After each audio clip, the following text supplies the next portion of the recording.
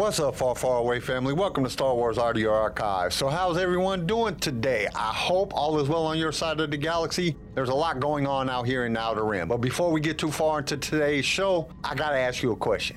What did you think of the first 3 episodes of Andor? Shoot me an email at sway.audio@gmail.com and tell me what you thought of them. Because me personally, I really liked them. The music was amazing, the sound effects were spot on, the way they shot each scene was spectacular, and the first 10 minutes of episode 1, Cassian shot someone in the face.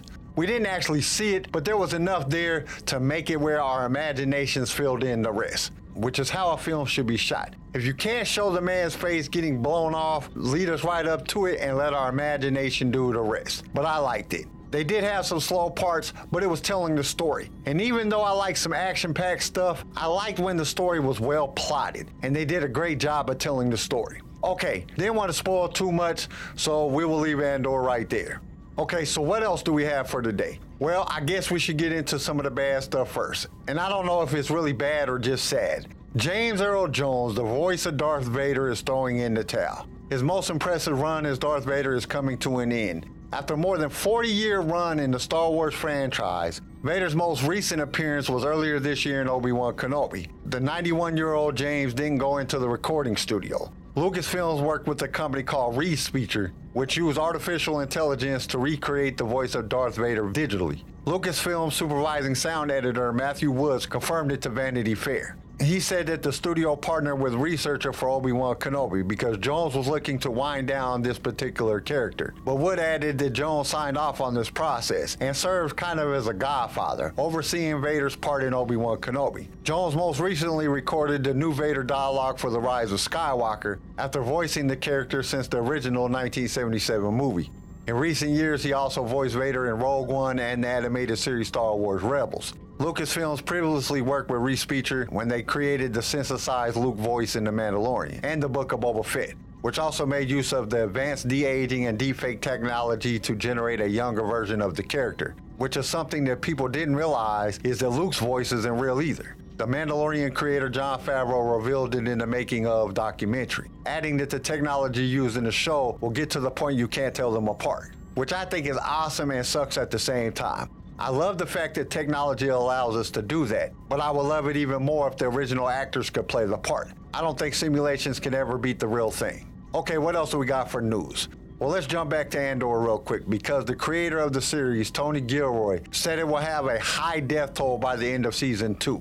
As Andor has already established itself as a more mature Star Wars story, Tony says that the series will have a significant death toll by the end of season 2, meaning fans should not get too attached to a character. The first 3 episodes are darker than many Star Wars stories. Andor is a prequel to Rogue One, a movie featuring a grittier version of war between the Rebel Alliance and the Empire. Andor opens in the seedier side of the galaxy as Cassian Andor explores the underbelly of Star Wars. Within the first 10 minutes, Cassian finds himself in an encounter with 2 Pre-Mor employees, who he ends up killing, which was one of my favorite parts of episode 1. The opening immediately lets fans know the tone of the series, and it continues from there. Even the look of Andor is less colorful than other Star Wars shows and movies. While it is unlikely that Andor will turn into a bloodbath because it is still Disney, a few characters have already been introduced and killed off in the first 3 episodes. In an interview with Hollywood Reporter, Tony talked about the fate of many of these characters. While most fans know that Cassian dies at the end of Rogue One, that doesn't mean every character in Andor meets the same fate. Tony doesn't spoil who dies, but he does reveal that he has planned out who will live and who will die by the end of season 2. He states it will be a lot of characters. We literally have around 200 speaking parts in the first 12 episodes. When I figured out season 2, I had to make about 30 phone calls to actors that I knew were going to go forward. And I had to call them up and say, hey, this is what I'm thinking. This is when you live and this is when you die. This is how many episodes you're in. I mean, the body count is high all the way through. But some people do live. It's a revolution. It's a very intense period of time. People are doing very dangerous things. Some people live and some people don't. It's like, how do you know who lives or dies at the end of the previous Star Wars? You don't know. I mean, there's people buried on Yavin. Who knows who they are? Almost every character in Rogue One dies at the end. But that doesn't mean Andor can't end differently. There is hope that Bix and Luthen could be alive at the end of the series.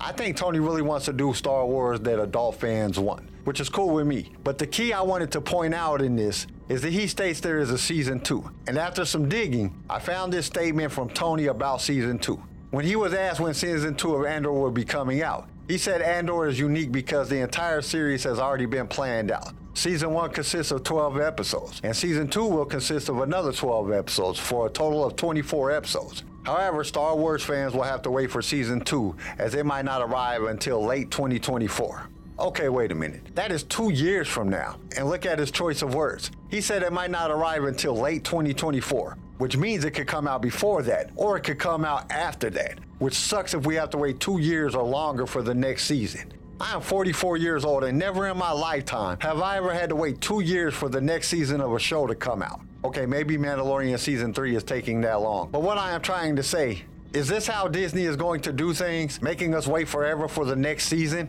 Is that the new way of things for Disney? I certainly hope not. I'm too impatient for all that waiting. Okay, now let's get to the fun fact for this week. And this fact comes to us from the Star Wars Encyclopedia. The basic tenets of the Jedi Code was based on a writing of Jedi Master Orden who wrote down the code 4,000 years before the Battle of Yavin. But the crazy part is the philosophy never changed. It never got updated, it never went different. It was that way for 4,000 years, all the way up till the Jedi were defeated. That's crazy. Obi-Wan probably still followed it. Yoda probably still followed it. Every Jedi probably still followed it. Maybe not Luke, just because Luke really probably didn't know it. I don't think we ever hear it in any of the movies, but I have a feeling that it never changed. Okay, so I think that's enough of all that. Let's get to Brotherhood. Because when we left off last week, Anakin was having some difficulties with the younglings. He didn't think it would be that hard to teach them. Then he finds out that they're going on tomorrow's mission, so he really doesn't know what to do. And I can't wait to find out how he handles this. So let's get back to the story now. But first, we got the segue intro thingy. What will you have? You're now tuned in to the podcast ways. So just sit back and ready to play. Let me take your thoughts far, far away. Now let's hear what Darth Vader has to say. We would be honored if you would join us. Obi-Wan Kenobi. Despite his various dealings with the Trade Federation over the last decade, including the toothless trials of Nute Gunray, this marked the first time that Obi-Wan stepped onto Cato Neimoidia's soil. Well, not exactly soil. That remained some distance below him, and instead, Obi-Wan walked out of the shuttle's small loading ramp to a landing platform not unlike those on Coruscant, a long oval connected to a bridge that led into the city itself. On either side, further landing platforms of various sizes sat, from small spaces reserved for governmental use to a large port for commerce traffic, making this corner of Zara more of a transportation hub than anything else. Despite the functional nature of the space, the surrounding structures represented the ornate aesthetic of Cato Neimoidia. A land bridge arch juxtaposed with rows of towers with intricate carvings up and down their walls. At the oval's lip stood a group of Neimoidian leaders. He recognized Minister Ayyam from the other day, though he wasn't sure if the others were local representatives of Cato Neimoidia, or if they belonged to the greater Trade Federation contingent. However, two things were certain. First, Senator Lot Dodd had kept his word and stayed out of it, which made it more likely these were local officials. Second, standing behind them was someone new, someone who didn't seem to fit the picture. He angled his view, moving slightly to avoid drawing attention to his scouting efforts. Certain details clearly stood out, from her pale skin to the intensity of her glare. She waited in a familiar pose, one that Anakin often adopted as his default stance. Legs apart, arms behind the back.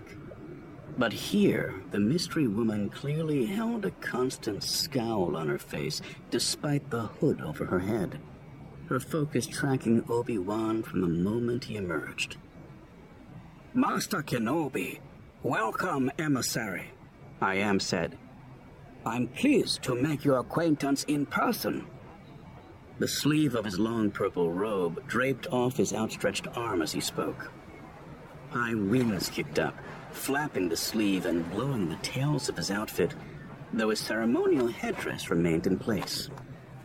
"Law heating," Obi-Wan said with a slight bow, greeting the Neimoidians with their native pack as a sign of respect. "The Republic sends its sympathies and condolences. The tragedy of your people has captured the hearts and minds of many in the Republic, and we will do everything we can to discover the true culprit behind this attack." A G2 droid scooted by, then beeped a request for permission to go aboard his craft. "That's fine." He gestured inside, then waited for the droid to come out, carrying his crate of supplies. "I travel light, but I think you will find that I have nothing to hide." "Shall I do the inspection?" the woman asked, finally stepping forward. She pulled the hood off to reveal a hairless head, and her limbs remained obscured by her long cloak. "Whomever you prefer." Obi-Wan leaned over and pressed the latch to unlock the lid. She brushed past the Neimoidian dignitaries, her shoulder pushing into theirs. Obi-Wan took the opportunity to give her another look and confirm his suspicion.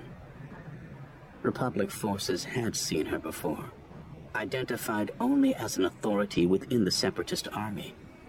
A leader of some sort, to be sure, though different from the recent emergence of General Grievous, and unlike any other military commander they'd encountered. Her background, her skills, even her name required further digging. And now the unlikely bonus of this Cato Neimoidia investigation enabled Obi-Wan to see who she was and how much of a threat she might be. The woman walked past him without a word, then knelt down to look at the open crate and reached inside. "Republic credit chips," she said, holding up the small stack of emergency currency. "The minister will provide you with all of your accommodations. You have no need for currency here, so the local government will safely bank this for you. You will of course receive it back with accumulated interest when you leave. I appreciate the favor." She dug further and removed each item, giving a visual inspection before setting it back inside. Obi-Wan watched, his own awareness keeping his heart rate and breathing steady while he waited for the inspection to pass. She reached the final item, the chemical scanner with the comlink secretly attached to it. "This is interesting," the woman said. She stood up, her cloak flowing back down to rest, and she presented the device in front of the gathered Neimoidians. "I've never seen such elaborate plating on a scanning device. It was custom, a gift from a friend. Consider it," Obi-Wan said. "A bit of a lucky charm." She tapped a finger against the underside where the alloy case attached before coming back to Obi-Wan, holding it up as they met face to face. "It's very pretty. I didn't know Jedi cared for such flamboyant things. Sentimental value. A sentimental Jedi." The woman smiled, the harsh lines of her tattooed face bending in unnatural ways. "I think we'll be friends. Perhaps you can have it when I'm done with my investigation. It would be a lovely accessory. And look, it's even my color." She put the device back into the crate, then clamped the lid shut. "The Jedi is clean," she announced, her long cloak whipping out to reveal a hint of a skirt underneath as she turned on her heel. "Come, emissary," said Minister Ayam. "We will send your belongings to your quarters. The shuttle." He gestured to a small transport craft on a connected smaller platform, one likely used for city-to-city vehicles, "will take us to the disaster area." They walked in silence, though Obi-Wan noticed the mystery woman matched his exact pace, stride for stride. "I'm sorry," Obi-Wan said. "I didn't catch your name." "Ventress," she said. "Asajj Ventress.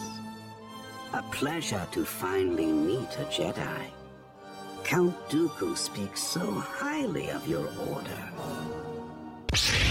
We love bringing you more Star Wars, and it is because of our partners that we can do this week after week. So we invite you to be one of those partners. For as little as $1 a month, you can help us keep this going. Your support will give us the ability to create future episodes, as well as provide you with the best sounding show on your playlist. And to express our appreciation, we will give you a shout out on our mid-series show that we do in the middle of every book. You will also be automatically entered in all future giveaways. All you have to do is go to the show notes and click that listener support link. Now let's get back to the show.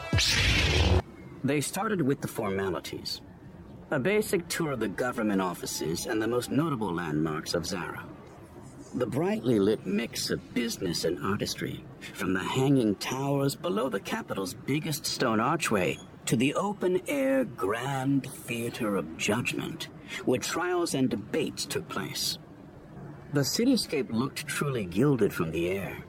Designs and architecture unique to the culture and unlike anything else Obi-Wan had seen in his journeys across the Republic. Elegant and sophisticated in ways far different than, say, Naboo, while still taking advantage of the planet's unique natural wonders. Structures jutting out in directions simply impossible elsewhere.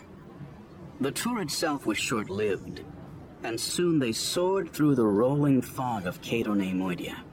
A long descent that revealed just how high up the rocky spires of this world were. Though he had watched holos showcasing the topography of the planet, none of it did justice to the overwhelming girth. No wonder they had the ability to anchor entire cities. It's quite majestic, isn't it? Have you ever seen anything like it? Obi-Wan said, a strategic question to goad the mysterious Ventress into revealing more about herself. Not in person. I have not either. I've traveled to planets with all forms of environmental oddities, but nothing quite like this. She shook her head with a breath, then straightened up. Let's dispense with the pleasantries. You wish to ask me something, Kenobi? Her direct line of questioning caught Obi-Wan's diplomatic sensibilities off guard. Perhaps that was by design, given her demeanor. I'm trying to be polite. Obi-Wan tilted forward in his seat. Around them, the Neimoidians remained silent, though he was certain they listened. Unless you feel you have something to hide. Something, Obi-Wan said, suddenly all of that experience strategically arguing with Anakin proving fruitful. That makes you untrustworthy. Ventress's head tilted as she bit her bottom lip, a huff of amusement coming out, just enough for Obi-Wan to hear. In fact, the other passengers may have missed it. While my master has great respect for your order, he also understands that it is the political tool of the Republic. If you recall, she gave a knowing nod, that is one of the reasons he left it. She referred to Dooku as Master. Was that an intentional representation of hierarchy within the Separatist leadership? Or a slip revealing something further? Fair point. Because of that, he has sent me to oversee your investigation and interactions with the Neimoidians. She sucked in a breath, holding it as if to tease him. To ensure that there is no evidence of corruption. Her eyes locked with his, a menacing leer that felt as much a dare as a threat. Fortunately, Obi-Wan had dealt with worse. He did, after all, see Anakin through some very turbulent teenage years. Well then, he responded with a tense calm, presenting an equally lengthy pause. Then his tone retreated, going back to the standard diplomat's voice as if he was simply talking to another politician on Coruscant. I look forward to working with you, he added, putting his hand out to shake, in good faith. She looked at his outstretched hand, then back up to read his face. He responded in kind with a polite smile and waited without any movement, like an AI holo, awaiting input before animating its canned response. Likewise, she finally said, taking his hand. The damage was worse than Obi-Wan had expected. They started with an aerial view, constantly circling as the Neimoidian inspector explained the disaster simulation they'd created to get a sense of how the entire structure fell. Speed, angle, tilt, how fires from the initial explosion spread to other areas, the way those fires then weakened other structures prior to impact. And though Ventress presented a cold and unmoving front, he noticed that the air shifted around her when the inspector described the way bodies were flung out from the structure during its nosedive to the planet's surface, and, in very pragmatic terms, when he described the radius around the structure in which corpses had so far been recovered. And that was just the first pass. The closer they got, the more unsettling the visuals were. From the still smoking fires to the imploded buildings, the crumbled remains of their gold plating reflecting the licks of flames. By estimates, we have recovered a third of the bodies so far. Were there any survivors? Yes. Luck was on their side. Our analysis team wants to discuss their circumstances with them to see if they can identify a pattern. Some type of safety parameter we can build into our infrastructure. He looked down, his green skin turning more ashen as his eyes closed. But most of them refused to talk about it. Look, Ventress said, interrupting the discussion. Stop the shuttle. The flight paused, hovering in midair. Ventress took out a scope, then stood by the cockpit. There it is, she said. Come here, Kenobi. What is it? She handed over the scope and pointed at an angle off the flight path. Obi-Wan brought the scope to his eyes, the target area already highlighted in a bright green box within the display. The scope zoomed in, its internal computer interpolating details about the damage so fast that Obi-Wan couldn't digest it all. But the visual highlight was enough. This clearly was the remains of a strut built to secure the city block between spires, a charred burst indicating the center of an explosion. The blast points, she said, and as if by design, 5 further green boxes lit up, each framing clear burn marks. How many do you count? 6. 6 blast points, each precisely laid out with exact spacing and angles to one another, probably calculated by computer. The destruction on the shredded end of the massive strut blanketed over a lot of the finer evidence, but Obi-Wan had seen enough in his time, including his few weeks being around the clones, to understand that Ventress was right. And bounty hunters, pirates, mercenaries, while it remained possible that they could do something like this, the odds of that felt low, especially after Dex's report. 6 blast points, distributed specifically to maximize damage given the load on the strut. I would consider this military precision. Wouldn't you? Perhaps, Obi-Wan said, one eye on IM in the front of the craft. Droids can be precise as well. That they can. Such an astute observation. I can see why they call you a master. She turned to IM as well. And this is just a single strut. Who knows what we'll find elsewhere? Though an exhale of frustration fought to come out, Obi-Wan caught it, and instead offered the scope to Ventress in a controlled gesture. This certainly requires more investigation. Indeed. She took the scope back with a harsh tug that pulled on his fingers. If there are no objections, IM said, I would like to land and show you the destruction on the surface level. Please do. It is imperative that I see the entire range of destruction before I start my investigation. I promise I will get to the bottom of this. The shuttle chair creaked as Obi-Wan shifted in his seat to look directly at Ventress. Perhaps through mutual cooperation, we can find some common ground between our governments. Cooperation? Ventress settled back into her chair, legs crossed and arms folded. Light from outside reflected in the shuttle's cramped quarters, and Obi-Wan caught a glint of metallic reflection by her hip before she adjusted her cloak. Certainly, if you can win me over.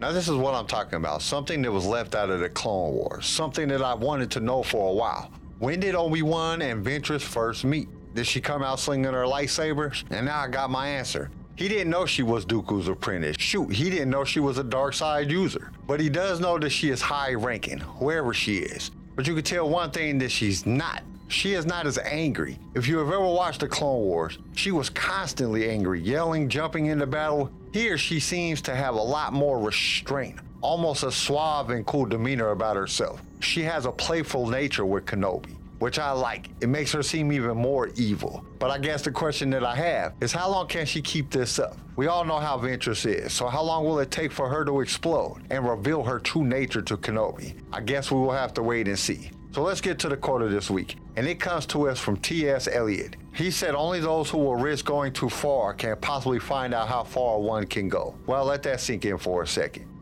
Essentially, this is a challenge. Eliot is saying that we are always capable of more than we think we are. Only those that are willing to keep going to a point which they fear is too far can one ever discover how far it is possible for them to go. If we do not take risks, we will always be slightly holding ourselves back. Do not allow yourself to become shackled by fear. Only then you will be free to fulfill your true potential.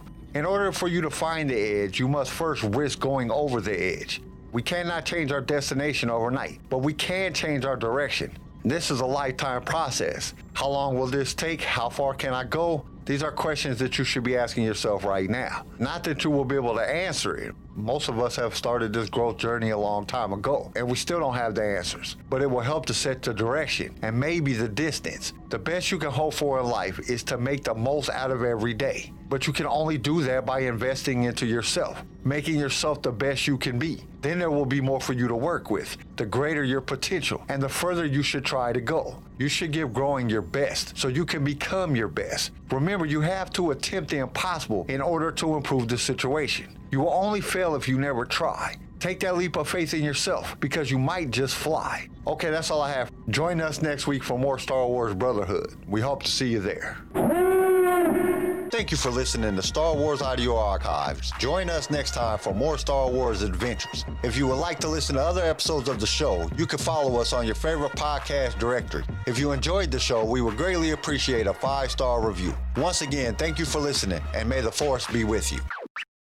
Sway was created by Keen Eye Shed and is a production of Pick Film Media and was distributed by Swaycast Networks. This show was produced by Quentin McDaniel. Star Wars Brotherhood was read to you by Jason O'Dega. Sound design by Theodore Thompson. I am your host, Kyle, and we will see you next time in a galaxy far, far away.